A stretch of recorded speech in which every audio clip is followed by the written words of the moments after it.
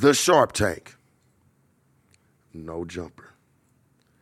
Sharpest, coolest podcast in the world. And today, got a good man in the building like myself, because I consider myself a good man. All right. Things that I've been through, right? You know. Mm-hmm. But we have, and I want to say this right, because I had to write this down, because I was like, man, this man comes with a lot of titles. You know, when you got titles, man, you got a WBECC. I don't know about all of that. Just call me a good man, as you No, man, you know, I got the co-director to the new series, Hip Hop Homicides, man. That's crazy right there, because I'm ready to catch that.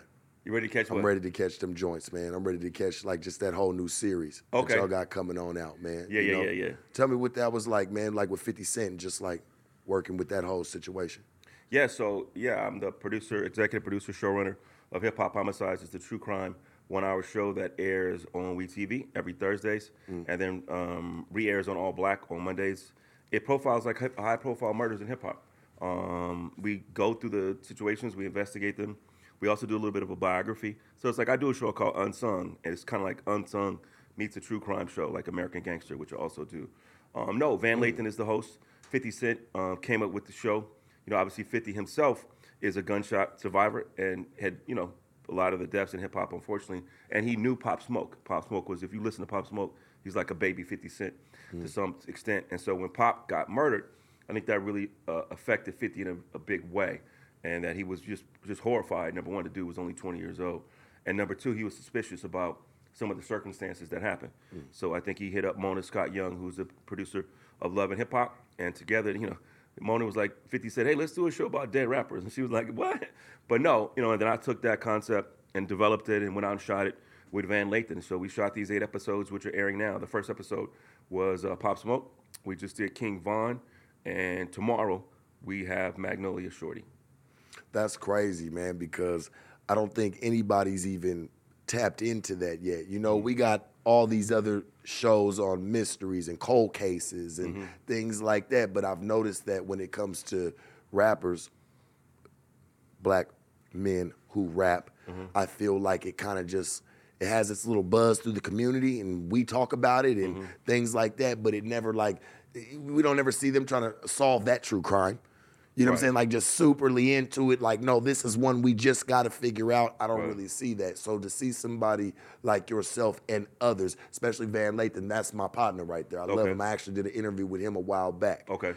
Just to see you guys come together, man, that's phenomenal. That's phenomenal. I think the thing that's important is that, a lot of times in law enforcement, I grew up in Oakland, California, and before I started doing this, shout out to Oakland. Yeah, town business. And I was reporter at the LA Times and I worked at the Source. So I covered the murders of Tupac and Biggie in real life. I was really there at the hospital with, the Tupac situation and Biggie. When that happened in Vegas? Yep. You was actually in the hospital? I was at the hospital, yep. And when Big, all those Source magazine cover stories from the 90s, 95, 96, Biggie, Pac, Dre, I wrote all of those. So, I'm saying I've been tracking this for a while. So it took somebody like myself who actually had been on the front lines, and I think Van, who's a hip-hop, connoisseur. Yes. And I think it's important for people from the culture to go still tell stories about people from the culture, because a lot of times these people look at our culture from the outside. We telling you a story from the inside. So, yeah, man, it was a tough show to do, my brother. And obviously, the timing of it, which is really unfortunate with Takeoff and some of the other situations that's happened recently with PNB Rock. And, a lot of times, not that, I don't know if y'all can curse on here, but police is like, You can. We don't want to solve that. That's just another nigga dead. Why do we care? I don't think they really wanted to solve the murder of Tupac Shakur. No. Why? A black rapper talking about anti-police stuff? You think they want to solve that? No. So I think that we really wanted to try to make sure that Pop Smoke is a man, that Mo 3 or, XX Tentacion or somebody else we profile. I think in the media you only see one-dimensional portraits of these guys. They loud, they got guns, they wild, they deserved what happened to them. But these are fathers, cousins, sons. You know what I mean? These are real human beings. And so that's what I'm in it for, to make sure that our brothers and sisters get humanized. That is some of the realest shit I ever heard. Like, just even for it, because you just hit it right on the head. Like, it's just another, to them, it's just another nigga dead that played the game. And yes, okay, people do make decisions. I get that part. But to just let it just go. Right. It's crazy to me because, like you said, these are fathers, these are uncles, these are sons. You know, these are people that had whole families that may have depended on them, just like basketball players, man. You know, when their life gets changed, it's the same thing for a rapper. He's gonna start taking care of his family. He makes sure his whole family can He's the eat. breadwinner. He's the breadwinner, man. He's really looking out for all of these people, and I think, you know, one of the things about the show, which is deep, and you know, because I was at the hospital when Tupac, as I mentioned, to see Afeni. I think you don't realize that the mothers in these situations, on every episode we did Pop Smoke, XXXTentacion, Mo 3, Soldier Slim, Magnolia Shorty, Chinks. I don't know if you're familiar with Chinks. New York Cat, yeah, right? New York Cat. Yeah. So we got to talk to all of the mothers.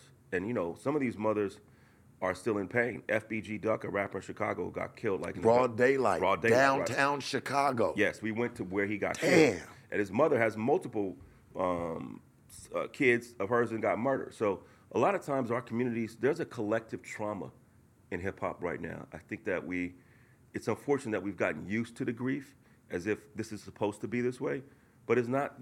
I don't need to be talking to 8 moms whose sons are 20 years old, 21 years old, at the peak of their thing. You know, you finally made it, right? And then you become a target. I think the rapper now is the target. You know, back when I grew up in the mix, the rapper was celebrated. You know what I mean? He was like, oh, man, I'm about to go see Big Daddy Kane. Oh, wow, is that E40? Damn. Well, I have to say this to you, for real, Frank, and I think about it. You know, when I was growing up, I listened to drug dealers.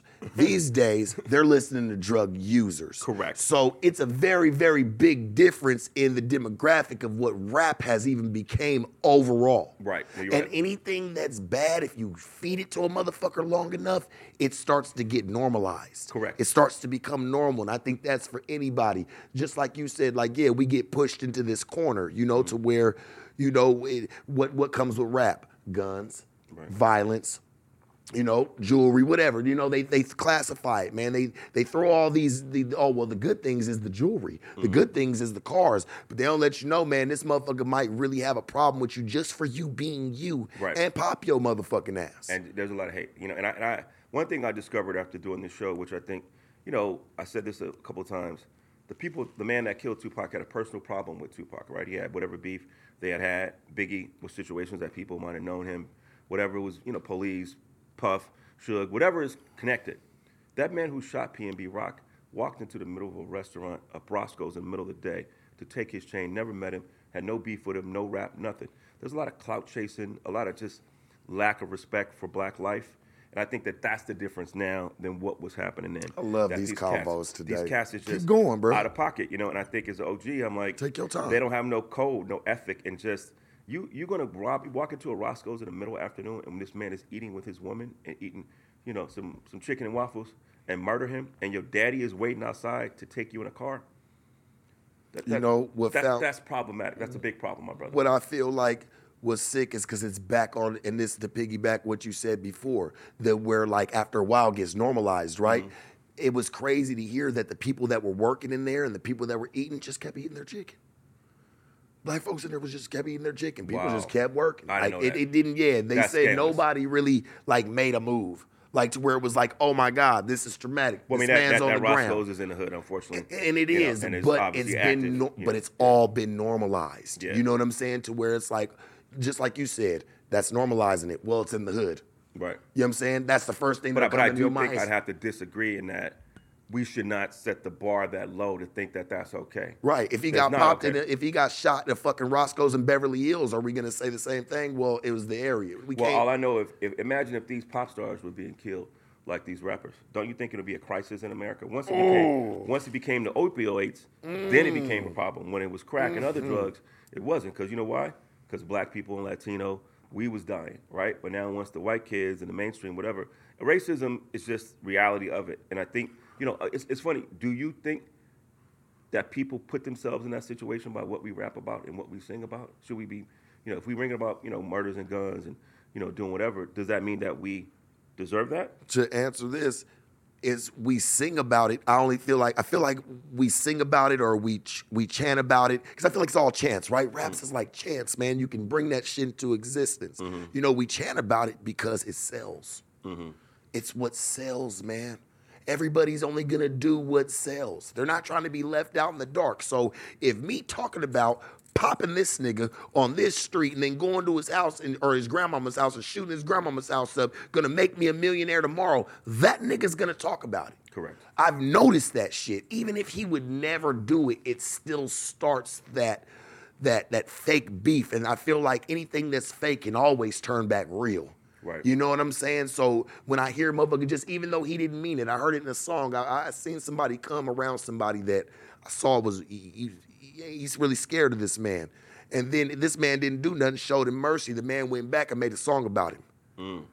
It's shit like that. Right. You know what I'm saying? That gets just let off the it because it's for clout. It's I can say it. It's bad, man. And it's I will bad. say though too that one of the things that's different is the clout chasing, like an amount of young men and women on the internet with guns, and the fact that social media beef. Like I never, in the 90s, I never heard of no internet beef, but motherfuckers can be beefing on the internet. NBA YoungBoy and the brother Young King Von, who we just profiled. Their beef started online. Somebody was like, yo, NBA YoungBoy is whack, and then they went back and forth, and a girl is involved. It seems so petty to lose your life over just internet chatter to me, you know what I mean? Or you did this or you said that. It's so, wow, Well, let's think about this. Back in the day, it was more of a word of mouth. Today, like everybody's got something to say so it don't get let go. It's like you gotta do something. Right. Or there's gonna be all these comments, people are gonna troll you, and it's a sense of harassment, right? Right. It's like, oh, you better do something. I knew you was a bitch. I knew you wasn't gonna do nothing. That, which is unfortunate. That's what gets pressed. So now this person feels like when I see this person, I gotta do something. Versus a lot of situations, my man, can be talked through or communicated through, but people don't do that. You hit the nail on the head. Is that one of the things that I discovered, not just doing hip-hop and being hip-hop for a minute, but just in black society in general. Of course. I did another show called Profile of the Black Man. What's it about? It was about stereotypes about black men. Black men are violent. They don't support their family, whatever. Just tackle the stereotypes. But there is a lack of conflict resolution skills in our community that when Takeoff got shot, they was beefing over a dice game, and allegedly one of the young boys just started popping off, and maybe that stray hit him or whatever, but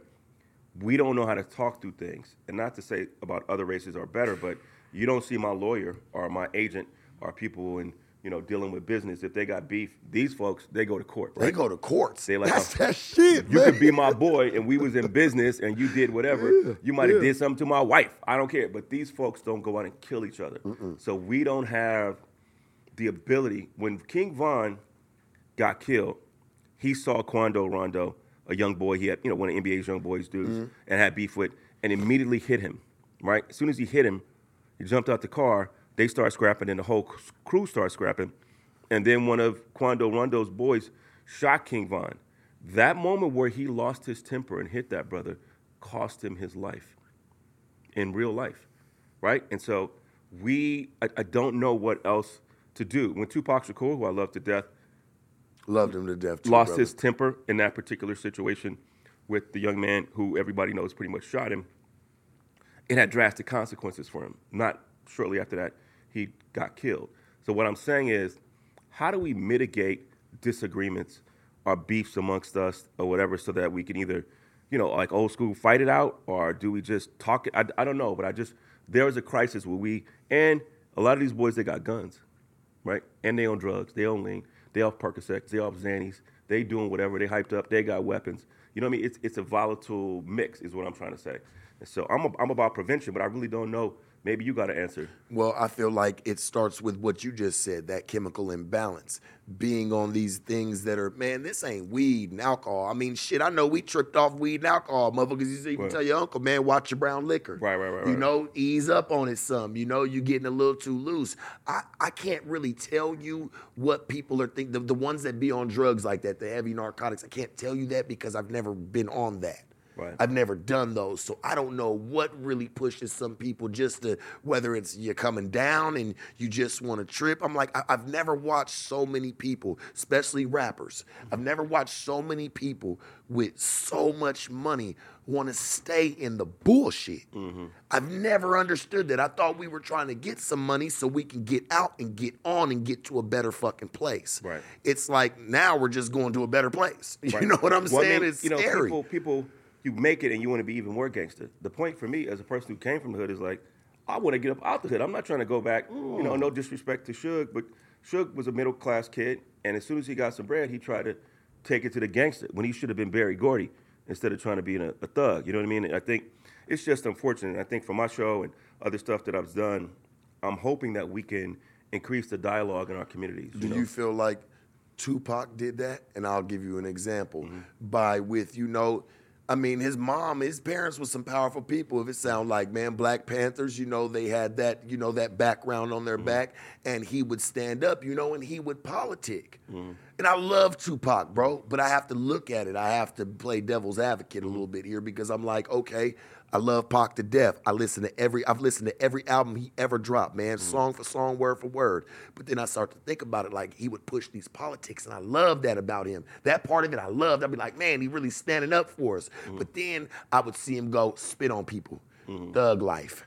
Fuck you. I'm jumping everybody. It's kill or be killed. Right. Last motherfucker breathing. Right. You know what I'm saying? Like he used to, he jumped on a whole different demographic with it to where it's like, you think them people was good? They couldn't wait for him to go. Correct. Yeah. It has to come to a point, man. Tupac should have been a lesson. Hey, it's Kaylee Cuoco for Priceline. Ready to go to your happy place for a happy price? Well, why didn't you say so? Just download the Priceline app right now and save up to 60% on hotels. So whether it's Cousin Kevin's Kazoo Concert in Kansas City, go Kevin, or Becky's Bachelorette Bash in Bermuda, you never have to miss a trip ever again. So download the Priceline app today. Your savings are waiting. Go to your happy place for a happy price. Go to your happy price, Priceline. There should have been a lesson in that, man. You know what I'm saying? And that's where the true blessing is found. He showed you, hey, man, when you really touch those roads, you gotta transition. Correct. You have to transition. And I want all my brothers to know that, man. When you feel that and you know that small, any-ass fucking window, it came to me. From what I've came from, my backgrounds, man, and me seeing that any-ass fucking window, you gotta jump through it, and you gotta dumb your ass down. It's okay to be humble sometimes. I like being a square. It's good. The point is, you can't be in the streets and be in music. You gotta pick one. And 50 will tell you, you could see his career trajectory. He almost got killed. And so I think he knew, let me transition. And you can't be in those places that you used to be, right? You can't be in those streets. You can't be in a situation where there's guns and girls and crazy shit that is going to happen. So I think that a lot of times we think we got to bring our hood with us. We got to stay in the street to be hard, to be whatever. You should be like, well, how can I become a senior citizen? That's your goal in life, is to be able to not die at 25. You know what I mean? Tupac Shakur was 25 years old. Christopher Wallace was 24 when he got murdered. Pop Smoke was only 20. XXXTentacion was 20 years old. I think Mo 3 was 28. These men didn't even make it to 30 years old. And it's sad, but I think for me, I just want to keep encouraging and making sure that we tell our own stories, and just like you guys with your podcast and all of that. But shit is crazy, bro, on the street right now. Even me, I'm not in front of the camera, but I watch myself. I was out in the club in Atlanta about a month ago, and I had got my little bill. And I had my drink in the bill, my food, and I set my drink down on the table. It was like a little booth. Motherfucker got it. He was like, hey, you put your drink on my table. He just went off on me. And I was like, dude, I just want to sign the bill. I was like, man, what are you talking about? And my first thought was like, what? And I almost went there. But I was like, it's not where you're from, it's where you at. Right. But I was like, I always had that on the back of your mind. And I was like, I'm in a foreign city. He might have something in the car, right? I don't know who's in here with him. Right? And I got a lot to lose, right? Because I do what I do. He may not have shit to lose. So when you're in those situations, you got to just be careful. And I had the wisdom to do that, but sometimes other people don't have that wisdom. And I think our brothers and sisters just need to be smarter. I've been there. Yeah. I ain't gonna lie. Yeah. I'm not victim. I am suspect to that because I've done that. Right. You know what I'm saying? To where hold on. I don't really need to have myself because I've been hot-headed through shit. I don't like to be tested. I don't like. I think it's probably because I've been tested so much coming up through life as a youngster, to where I'm like, as I've gotten older, I'm like, man, I'm not getting tested even for the little bit. You know what I'm saying? But past the showrunner, director, things like that. For Frank, what was it like for you coming up, man? Because you seem like you got an interesting story just for you even understanding what's going on with society today. What was it like for you as a youngster? Well, no, I mean, like I mentioned, I grew up in Oakland, California, in the 70s, 80s. I saw Felix Mitchell, notorious drug dealer from Oakland. I saw Huey Newton and Bobby Seale in real life. I saw the Black Panther Party in my hood, so I grew up in a city that had a really cultural legacy, black power, black, militancy, but also had street life. Oakland is very street-oriented, obviously crimes and, cracks and drugs, and it was a very bad time in the late 80s. I'm a little older than you, but, we went through that late 80s, early 90s crack situation, and it decimated our community. So as much as I grew up in that, I was blessed because I had education. So I went to, Columbia and San Diego State, so I got degrees. So I'm like I'm a street cat with Hollywood game, and so I make sure that I can speak. I have a friend. I told him I speak white people, and so white people whisper, white people whisper, and so it's just important to be able to have balance. So for me, I've always been about balance, and the way I actually got into telling, I'm a storyteller. People say I'm a producer, writer, whatever, but I really just tell stories. And so when I was a youngin', with the afro and the glasses, back in the early '80s when I was just trying to come of age. I got my first start telling stories. All of the D-boys and the gangsters in my hood couldn't write love letters for their ladies. So Tyrone would be like, hey, I want a letter for Keisha. Tell her, how I feel. I'd be like, yeah, tell me how she look. What she do, blah, blah, blah. So I write their letter for them. And they give me a little $15, $20. I was caking. Right there, I was caking like 100, bucks. Gotta hustle something. Yeah, and so I would, they give it to the girl. And it was from them, even though I wrote it. So so that's how I got started, telling those stories. And, television and film has always been my thing. And, hip-hop, I grew up around hip-hop, and I've been blessed to, have 30 years in it, from the Source to BT and all of that. So, yeah, man, I'm a street cat, but Hollywood, at the same time, Hollywood gangster, as Nas said. I feel like real ones, the ones that really make it, of our kind, of just ones that came from the street, from the block, you always learn to do what you was good at to get some money. Correct. Don't try to do what the next person doing. I never wanted to look up to this person and be like, oh, well, they're doing it. You know what I'm saying? That might not necessarily work for me. And I think, some of the younger crowd, because I love them, man. I want them to understand I don't give a fuck what y'all do. Right. Do what you're great at, though. Correct. Don't get caught in the mix on something, because like I said, you fuck around and catch yourself 50 years for some shit you was just trying out because you saw somebody else do it and you saw it work for them. If you feel like that's in you to do it, okay, cool. But I feel like 90% of the population do it because they just saw some shit. I had a friend, it's a trip you said it, because, when you grow up in those environments, it's short-term and long-term, right? You see the D-boy, he's making money, the girls like it. He got in my city, he got the Chevy, he got the Mustang, he balling, he's, caking up out the pocket. 9 times out of 10, most of those dudes that I grew up with got murdered and went to jail. So they didn't have to go to college and try to do stuff, and they didn't think about, that it's a marathon, not a sprint. So I think sometimes the short-term philosophy in our environments where the quick money.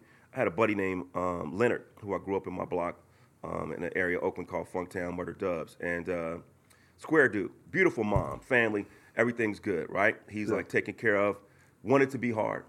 You know where the story's going. Yeah. Wanted to be hard, wanted to be down, show that he's a gangster.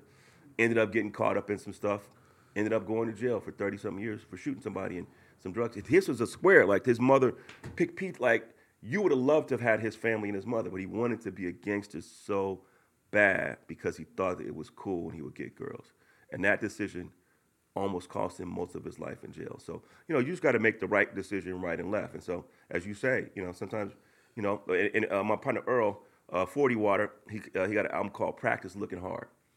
And some of these cats be, they practice and looking hard. They're in the mirror, want to be a gangster. I want to talk to you about him, but I got a story for you too, man. And I feel like this, and I'm going to cut it short, quick. But You know, I was a former pimp, man. That was my profession. That's where I come Well, from. I mean, shit, you from Oakland, so you should already know it was a little bit of it around you. I mean, shit, I was waiting for one of them stories to come up, but it didn't. You know? Shout out to my boy but Kenny Red. Sure, Kenny Red is my I was loved at one, his a relative. funeral. Yeah, that's my I loved went one. and buried him in Richmond. Oh, yeah, you know that's I was my, there. I threw roses on his grave. That was a real good friend of mine, man. Like, you know what I'm saying? I talked to him. My girl Jody, too. Jody Mattington. Jody, she's a white, lady who has young ladies and situations, and you know what I mean. And, my boy Percy, right? My boy P. Yeah, Percy. But I'll tell you this, man. Like, just with the game and everything, and like I said, I was former. You know what I'm saying? I used to, man. It's my past.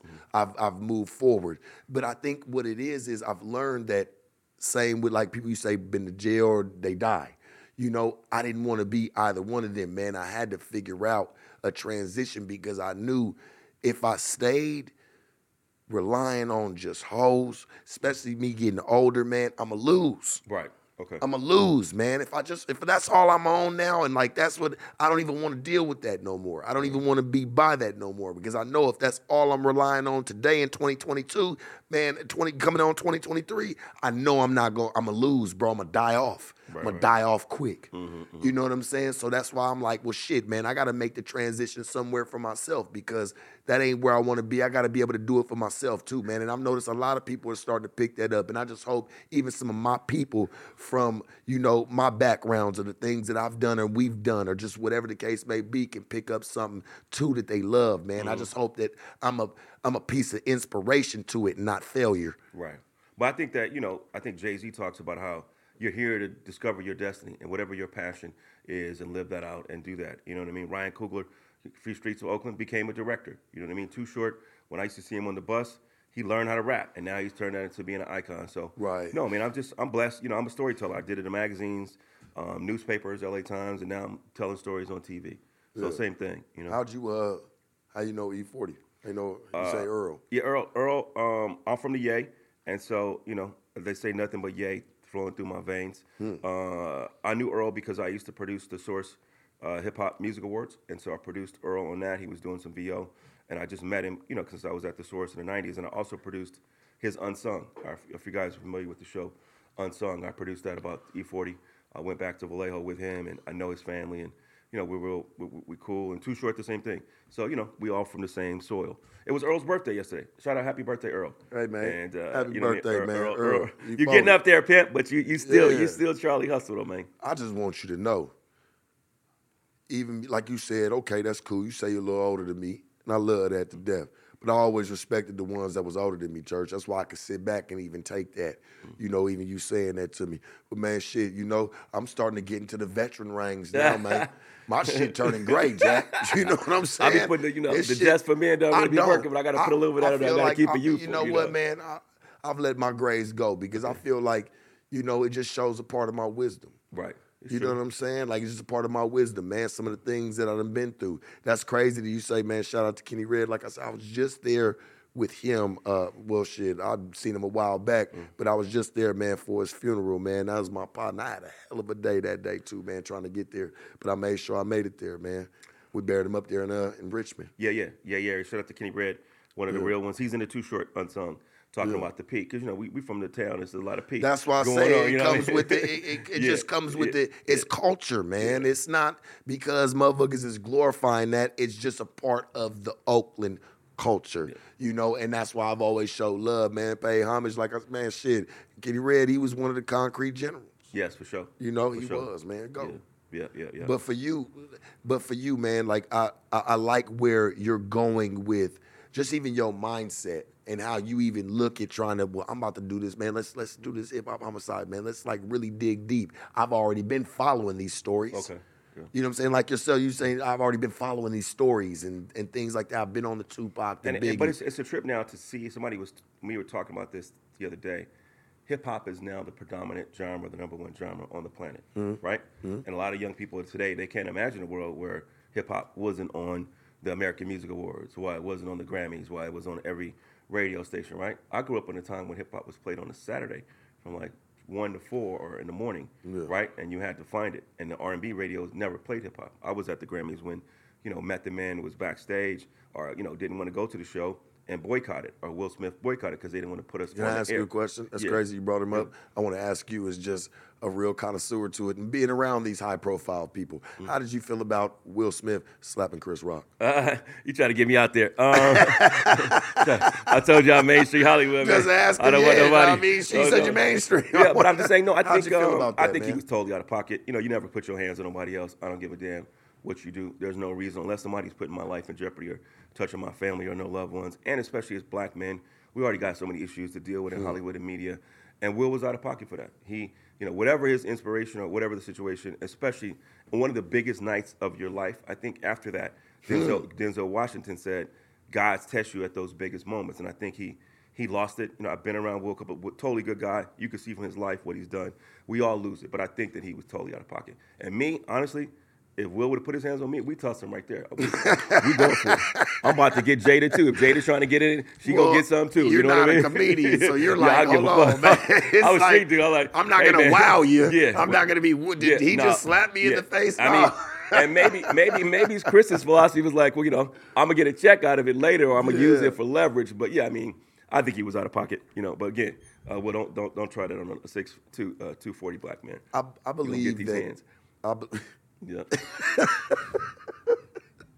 100. I believe that this show is gonna take off in a major way, especially because you got your hands in it. Because I like your outlook to it and the way that you want to present it to the public. I just had another gentleman in here by the name of E-Love, and we was just talking about it, and I was like, he's coming out with a documentary talking about modern day slavery or modern slavery, and just things like that. And I'm like, okay, we're on to something.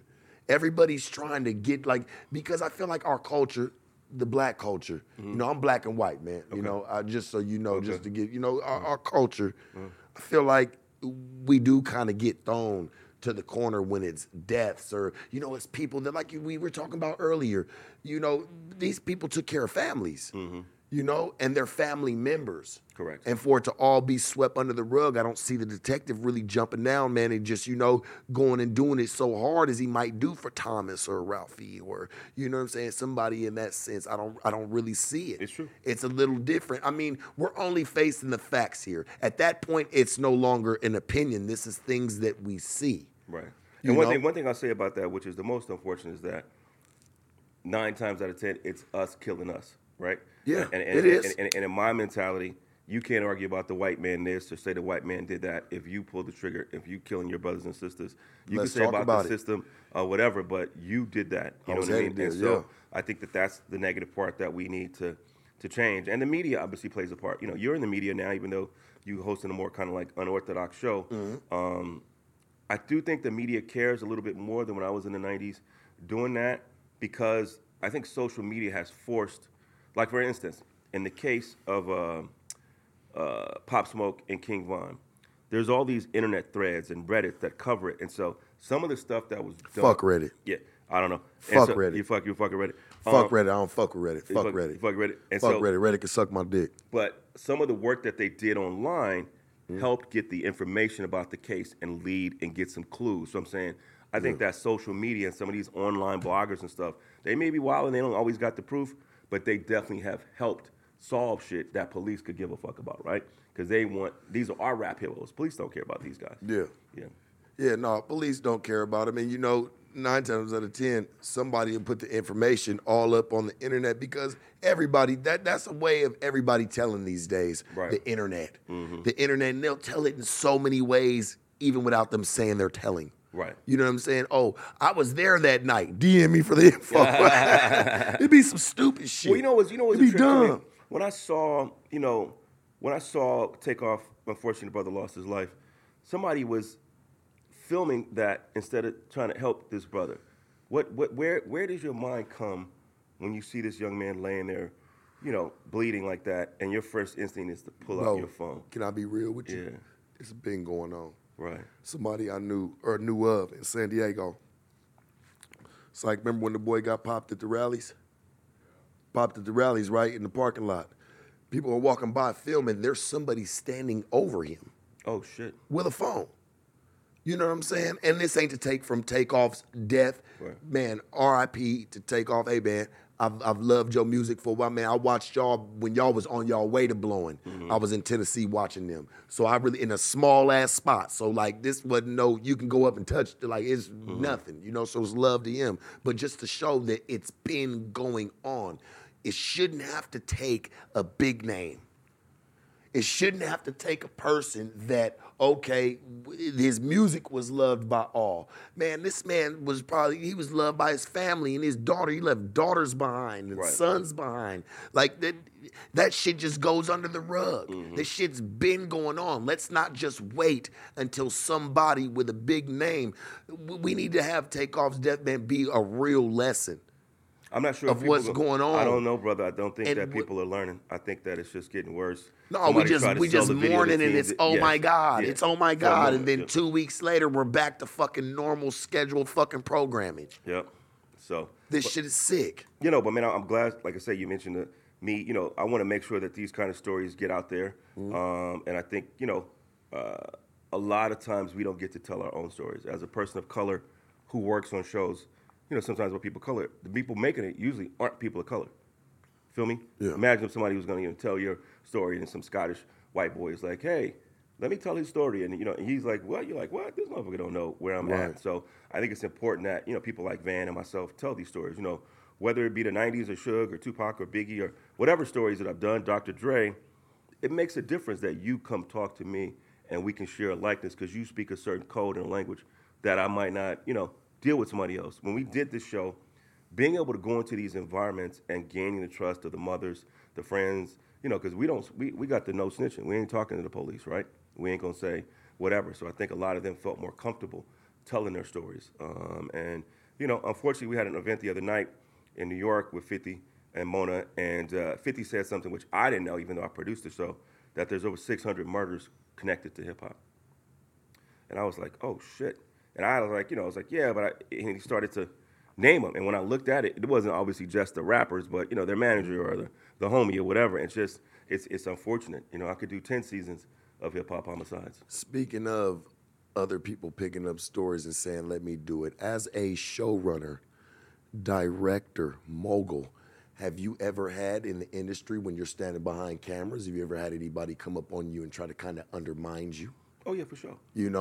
Because of, being black. You know what I'm saying? I don't know about being black, but I've had situations. Let's be real. Yeah. I mean, I had different kind of situations. One situation I could think about, it's so funny. I was produced a show called Who Killed Tupac on A&E with Ben Crump. Ben Crump is a lawyer for Breonna Taylor and George Floyd and Trayvon. And so we were at the studio, and Chuck D from Public Enemy was there, and he used to be it was Chuck D, Be Real, and Tom from... Anyway, it was a group. And so we went there to interview Chuck about Tupac.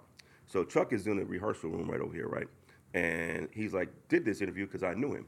And so he's like, let us finish whatever, and I'll get to you in a few minutes. Just hold on for like 20 minutes. So I was like, thankful that the OG, like Chuck D, said yes.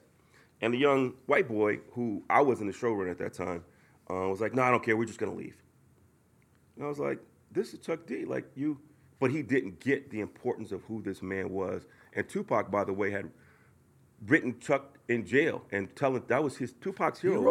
He wrote a lot of people. Yes, and I noticed that was his icon, Chuck D. And so the point of it is when the white boy was like, "No, we're gonna leave," I was like, "No, we ain't leaving," right? Yeah. And I was like, "We ain't leaving."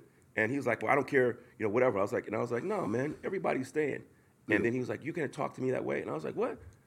And he got scared as hell, right? Because he's not from that environment, and that was my initial reaction because that's where I came from and conditioned. Do you know in that particular situation later on, the building security from the company I was working for, they tried to get security on the floor. They told me I couldn't come. They said he was afraid for his life, that I threatened him, that, I'm dangerous. What happened to you from that shit? No, I mean, I finished the show, but I couldn't work in that actual floor anymore because he was afraid of me. Never put hands on the man. Never insinuated that you even had a problem with him. But that was disrespectful in that moment. So you asked me a situation. Has there been a situation where somebody was out of pocket? Yeah. He was totally out of pocket. Me and Suge got at it a few times because Suge, if you look at some of the cover stories, Suge would say stuff, Eddie Murphy, Michael Jackson, Prince, he was saying all kind of, you don't know the history, but Suge was out of pocket saying some of the stuff he said. Well, tell us about the history. And so he just, come on. He used his pulpit like he was saying he was the most gangsterous. And I didn't think it was appropriate for him to be saying that stuff. And if I put it in print and in a magazine out to the world, that's giving it credibility, right? And so me challenging him, like, yo, that's not cool, was problematic. He liked it, I think, that somebody wasn't afraid of him, but I guess he didn't like being censored. And so he, we got into it a couple of times, and I think we respect each other now, and it's good, and I'm praying for him where he's at, and obviously, some of his life decisions put him in that situation. But yeah, I had beef. Me and Method Man almost got into it one time because I think he thought, I'm a writer, hip-hop writer, and I was a punk. And I'm like, nah, homie, you ain't gonna get all crazy with talking to me like that. You know what I mean? So, yeah, I'm just careful. I don't have no beef with people, but, if something starts, then we're gonna have to, So you saying you like working with people, but you can get where people could take their star power and try to overpower. Yeah, it's Hollywood. Come on, it's Hollywood. Motherfuckers gonna try to take their star power and try to overpower. And that could be hip hop, fucking R&B. It could be a white movie or whatever. Shit. And you always got to treat people with respect and whatever else. And you don't ever want to do that. So that's all I'm about. Just people with respect and don't use your place. It's funny because when I was at the LA Times back in the day, when I was covering a lot of hip hop and murder and all that LA kind of Times stuff. is a big magazine. No, newspaper. Very big Newspaper. magazine. Or newspaper rather. Excuse me. Yes, newspaper. Yeah. But that nonetheless, that was a very grown newspaper to for be sure. fucking with. And at the time, it was a trip because there was a writer, my boy Chuck Phillips, who I love. Good guy. He did some kind of reporting that was a little questionable, but he could write whatever. White boy. If I wrote something, Billy Johnson, my homeboy, my publicist, is a writer from Rap Pages, known each other.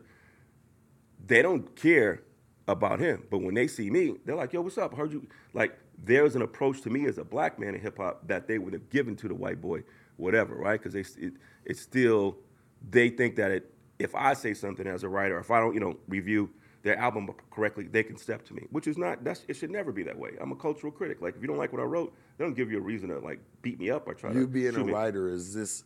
Could we say that we can consider some of the things that you've been a part of? Short films, because I noticed that a lot of writers that are writers, they'll start to jump into short films. Do you feel like you've transitioned and grown to something like that? Oh yeah, I mean, I've already been.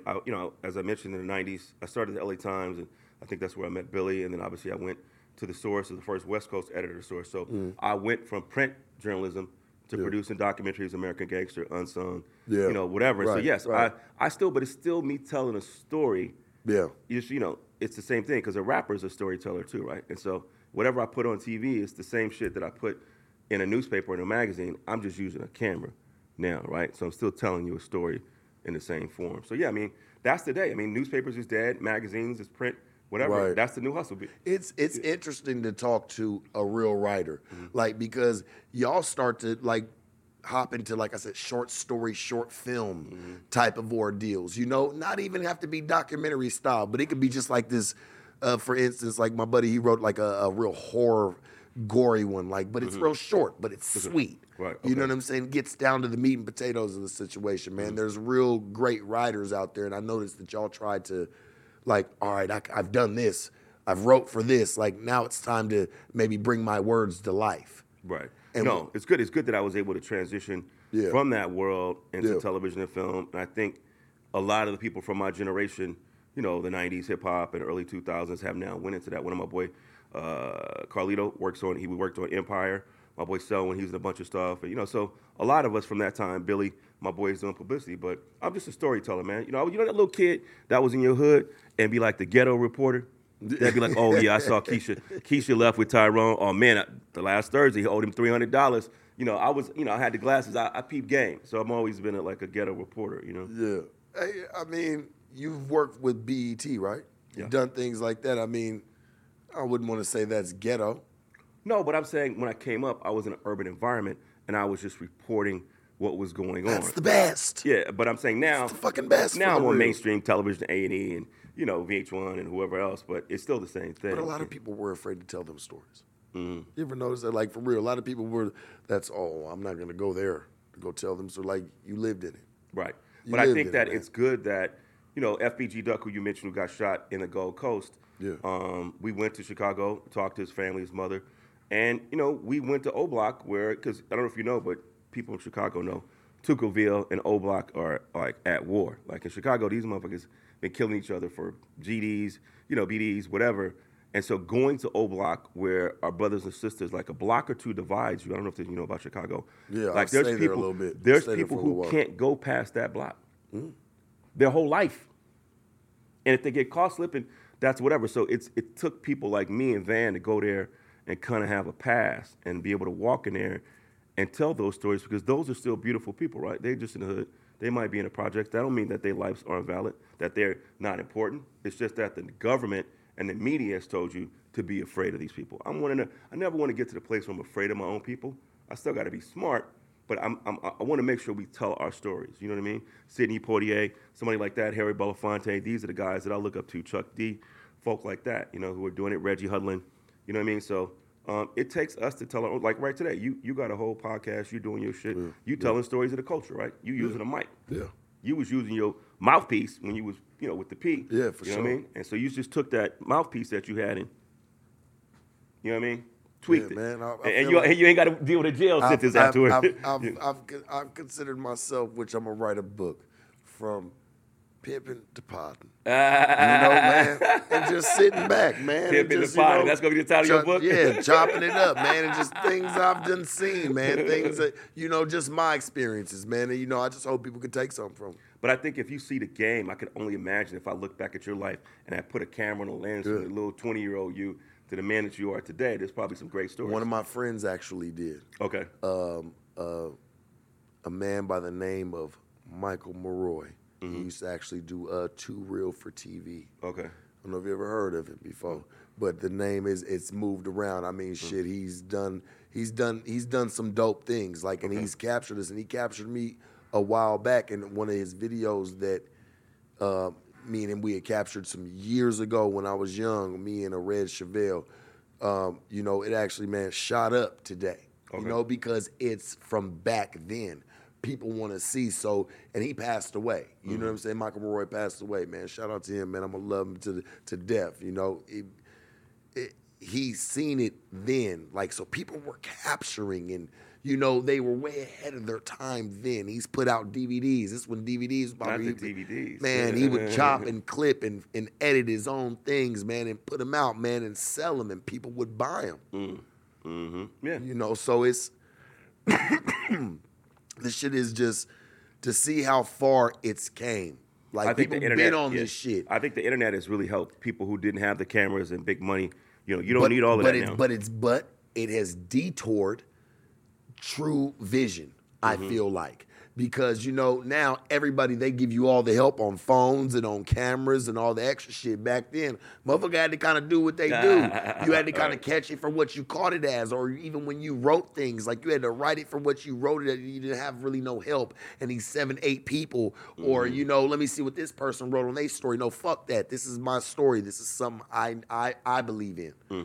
It's just different today, man. We live in a different era where people kind of, we do rely on the internet for everything. Well, I think that the instantaneousness of what happens now, P&B Rock, people had video from that within seconds, or it's up on the internet. When we used to write these stories in the Source or, Vibe or whatever, it would take months before the story come out, right? You wouldn't even be able to know this story, and you didn't have the ability to DM Rihanna or send or send a text message to her. So I think that it's good that the internet has helped and we got these cheaper cameras, but I do think I think it's bad. It's too much access. It's created too much access to the internet. Well, to me, it's cut out, and I said this earlier, it cut out the manpower. It cut out like the man doing the work. Right. You know what I'm saying? For it. You know what I mean? Now it's all at the click of a button, man. Like, what do you do? How do you beat that? How do you beat that? Information can be powerful. Information can be problematic, in my opinion. But for everybody that's on the internet, they feel like every bit of information that's on there is truth. It's not truth. Yeah. And it's not truth, man. And by the way, our show, one of the things that we wanted to do is dispel internet rumors and really get to it and actually talk to the real people, because people could just post to whatever and say whatever. It's interesting to see Kanye unravel, and obviously Kyrie got into trouble for something he did on the internet, right? Because he posted a link to this video that people considered anti-Semitic. Yes. And really, what you do and say online can affect your life and career. Kyrie just lost, a bunch of money. Kanye lost hundreds of millions of dollars for what he said and shit that he wrote on the internet. By the way, it was no problem when he was threatening his wife and doing whatever. When he said something about, they thought was anti-Semitic, then it was immediately something. So I want to make sure, you say this shit about the wrong person, then it said something.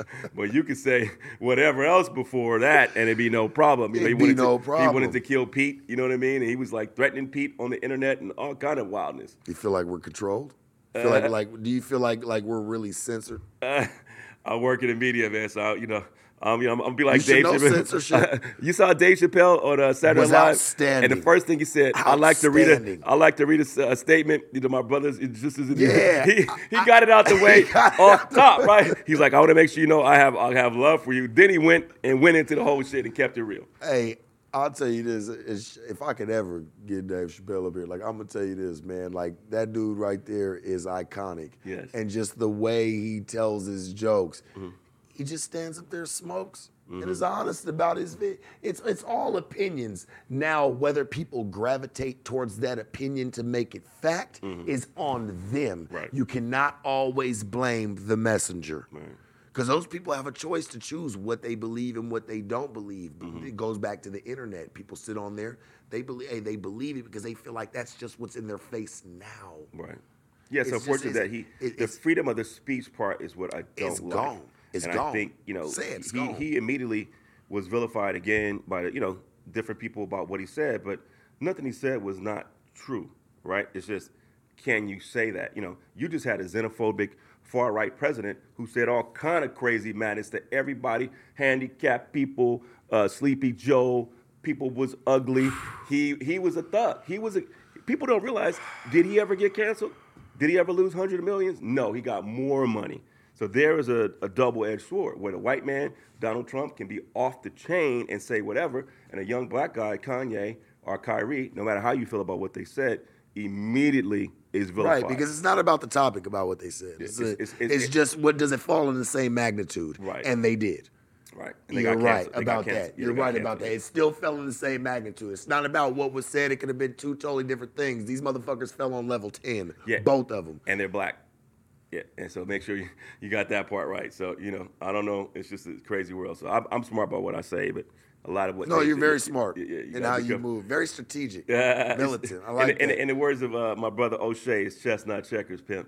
You know what I mean? It's definitely a marathon, not a sprint, If I was in the short term, I would have sold crack in 86 and then thought I was going to bubble when I've been in jail in 91. Trying to get my life right. Well, you probably would have bubbled, but probably would have died out about 91, 92. Most drug dealers don't get fat and move to Miami, right? They're either in jail or dead. Very few get away, slogan, right? But that's the slogan. What? Is, what do hustlers do, man, when they retire and get fat and move to Miami? It don't happen that much, though, right? How many pimps that that really made it to the finish line without going to jail from some period or something getting caught or whatever? I think everybody, let me tell you something, homie, and I'm going to be all the way 1,000 with you. 1,000.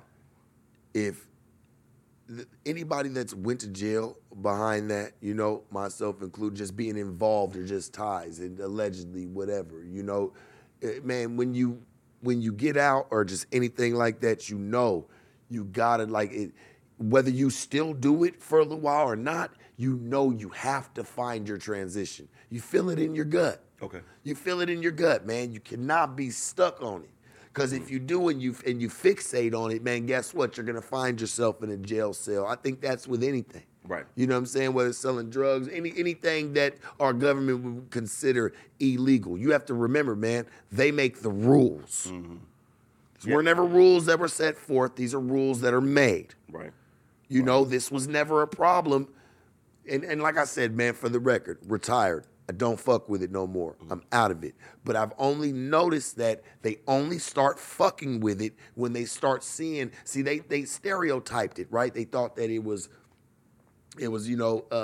platforms or room living or, everybody's on drugs or things like that. And they start seeing the motherfucker having 7 houses and, 8, 9, 10 different cars and he's having things in different states and he's got bitches here and there. Right. Oh, man, that's a problem. He didn't touch over $2-3 million that year or whatever that man did. Whatever. Because I don't know. I'm just putting a cap on it because I know it's there. People have done that in their life. You know what I'm saying? So to see that, that's what I think made it a problem. Right, okay. Was, okay, this some real shit. It's nothing to laugh at no more. See, pimping and horror, just the game in general was, it was a laughing matter. That's why they made fun of it on TV, or you'd see it in movies, and every time you saw it, it was in a comedy setting. They want to play it. They want to play it in a comedian mix. Not Cat Williams. I don't think that's what it was. I don't think he painted that narrative. I'm just talking about like more people, like in movies from like early movies. Just they always put something in it of just some bullshit, fucking platforms and shit like that. The big hats, the money signs. Caricature. Like I don't like that shit. Okay. Like that's just that's what they try to paint it to you as. And then when they actually seen that there were some people that actually lived off it, or just took care of their kids, and their kids went to school and college and things off that. Man, they had a better life, and they started a business. Right? They started a better business, and they got it. Yeah, it just became something to where they wanted to stop. Oh, hold on, we got to tax you. Right. Look what they did with weed. Right. No, it's a trip to see. Look at what they did with weed. How penalized it is back from then, and now when the white companies ain't nobody going to jail. That's how it is, though. They figure it out, man. Now that's why I think they had just passed a law to where anybody that's ever fucked with, like, anybody got any type of felonies off weed, shit like that, man, they getting released. Yeah, which is thank God. Finally happened. Thank God, man. But think about the people that have served years, man, before that. Do they get any compensation, or they just get out? You're lucky to be alive, right? And not in jail. I get it. And it's sad because another motherfucker argue that point down and get 10, 20 million. Right. No, it's true. It's true. Let's be real. Yeah, but man, thank God you made it out of that, and you're here. I'm here. Legal paper. Hey, man, I'm here. I'm having a genuine conversation with you, man. We chopping it up. This is where I like to be, man. I found my calling. Yeah. You legit now. I found my calling. It feel good because I never knew what that was like in my life, man. And I ain't never did no funny business, no nothing. And I probably done been down more than I've been up. Right. But I stayed down for it, man. I'm here today. I love what I do. That's where I'm at, man. Sharp Tank. Yeah, you blessed. You sipping Mo and kicking back smoking one. Shit, I was doing that. I was doing that before all this, but to be able to keep it in the mix, yes, it's definitely a plus. It's a beautiful thing, right? It's a plus and there's no jail cell waiting for you at the end of the night. One question, man. One question before we get up out of here, because I gotta ask this one for you because you intrigue me as a real solid individual, producer, director, writer. That writer I feel like really stands strong with you. What can we see, Frank, next 5 years? No, Jerry Bruckheimer is sort of my role model in terms of he goes back and forth to film and television. Jerry Bruckheimer is a big-time producer. Yeah. Tyler Perry has done a lot. You can call me the hip-hop Tyler Perry. So we want to be able to put out more content. Big statement. Yeah, and so I think we want to be able to own more of our content. We want to be able to film it at places that we own.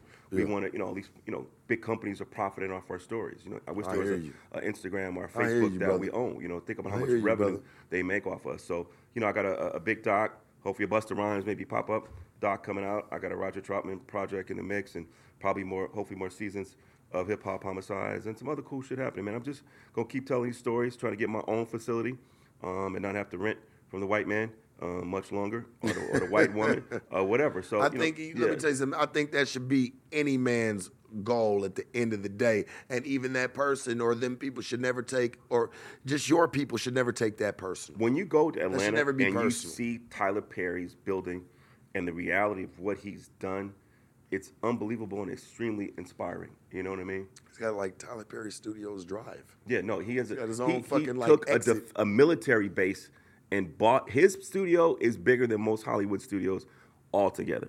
That is the power of how our stories are loved and how he thought of as an entrepreneur. And you're a player, right? Because you come from the life. It's better to be what? The pimp than the hoe, right? Yeah. Right? Yeah. But we got to still learn how to work together somehow. Yeah, but hey, at the end of the day, we got to still learn how to work together somehow. It's true, but it goes together. You don't want to be hoeing for life. You might hoe a little bit to get to where you got to get to. I'll tell you this. That's what I was trying to tell you earlier. I didn't want to pimp for life. Right. But you can now take your destiny. You're pimping now, right? You're pimping your own life. You're taking your legacy. Yeah. You're taking advantage of your opportunities. It's a different kind of pimping, right? Yeah. I pimp in Hollywood with TV and movies. I ain't pimping nobody. I pimp a podcast. I'm not pimping anybody.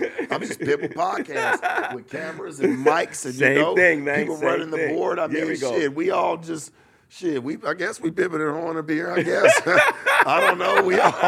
We all just working. It's a different level of the game, We man. all just working. Frank, I appreciate you, man, My for brother. coming, Yeah. sitting down with me. Man, we need to do some work in the future. Yeah, you need to do some more voiceover work. You got that voice. Let me know. You would just be using it for the ladies. You might get some Let me paper know. for it. You know what I mean? Hey, man, let me know. Yeah, we can but check always out, sit down and work. Check out our show every Thursdays, Hip Hop Homicides, hosted by Van Lathan. Yes, sir. Executive produced by 50 Cent, Mona Scott, myself. Airing on Mondays on All Black. And so it should be good stuff. Shout out to Van Lathan. Shout out to Van. That's my motherfucking guy right there, man. I talk to him. He just an overall, like me and him, we have these kind of conversations. That's why I felt like this is fitting. Because when me and Van sit down, like, yeah, we shoot the shit, and he tells me, oh, Sharp, I like when you go in on people's shit, but we still got down to the meat and potatoes, and like, we always get to what the fuck's wrong with society conversation. You know what I'm saying? But Like, we got to fix it. It's up to us. It's up to us, to man. try to make changes. It's up to us. Yeah. I appreciate you My for brother. coming, loved one. Appreciate it. Hey, man, hopefully we can catch back up soon, go do some dinner, something, man. Just let me know, man. When you touch the city, we in the same city, we're going to sit down I'm and down get the some street, eat. so yeah, keep it P. Yeah, we're going to sit I'm down, P man. Frank, and so I love that you Yeah, keep we're it going P. to keep it P. P as in podcasting. The Sharp Tank. Yada, town business. No jumper. Sharpest, coolest podcast in the world. We out of here, man. Hey, Riley, shoot us out the gym.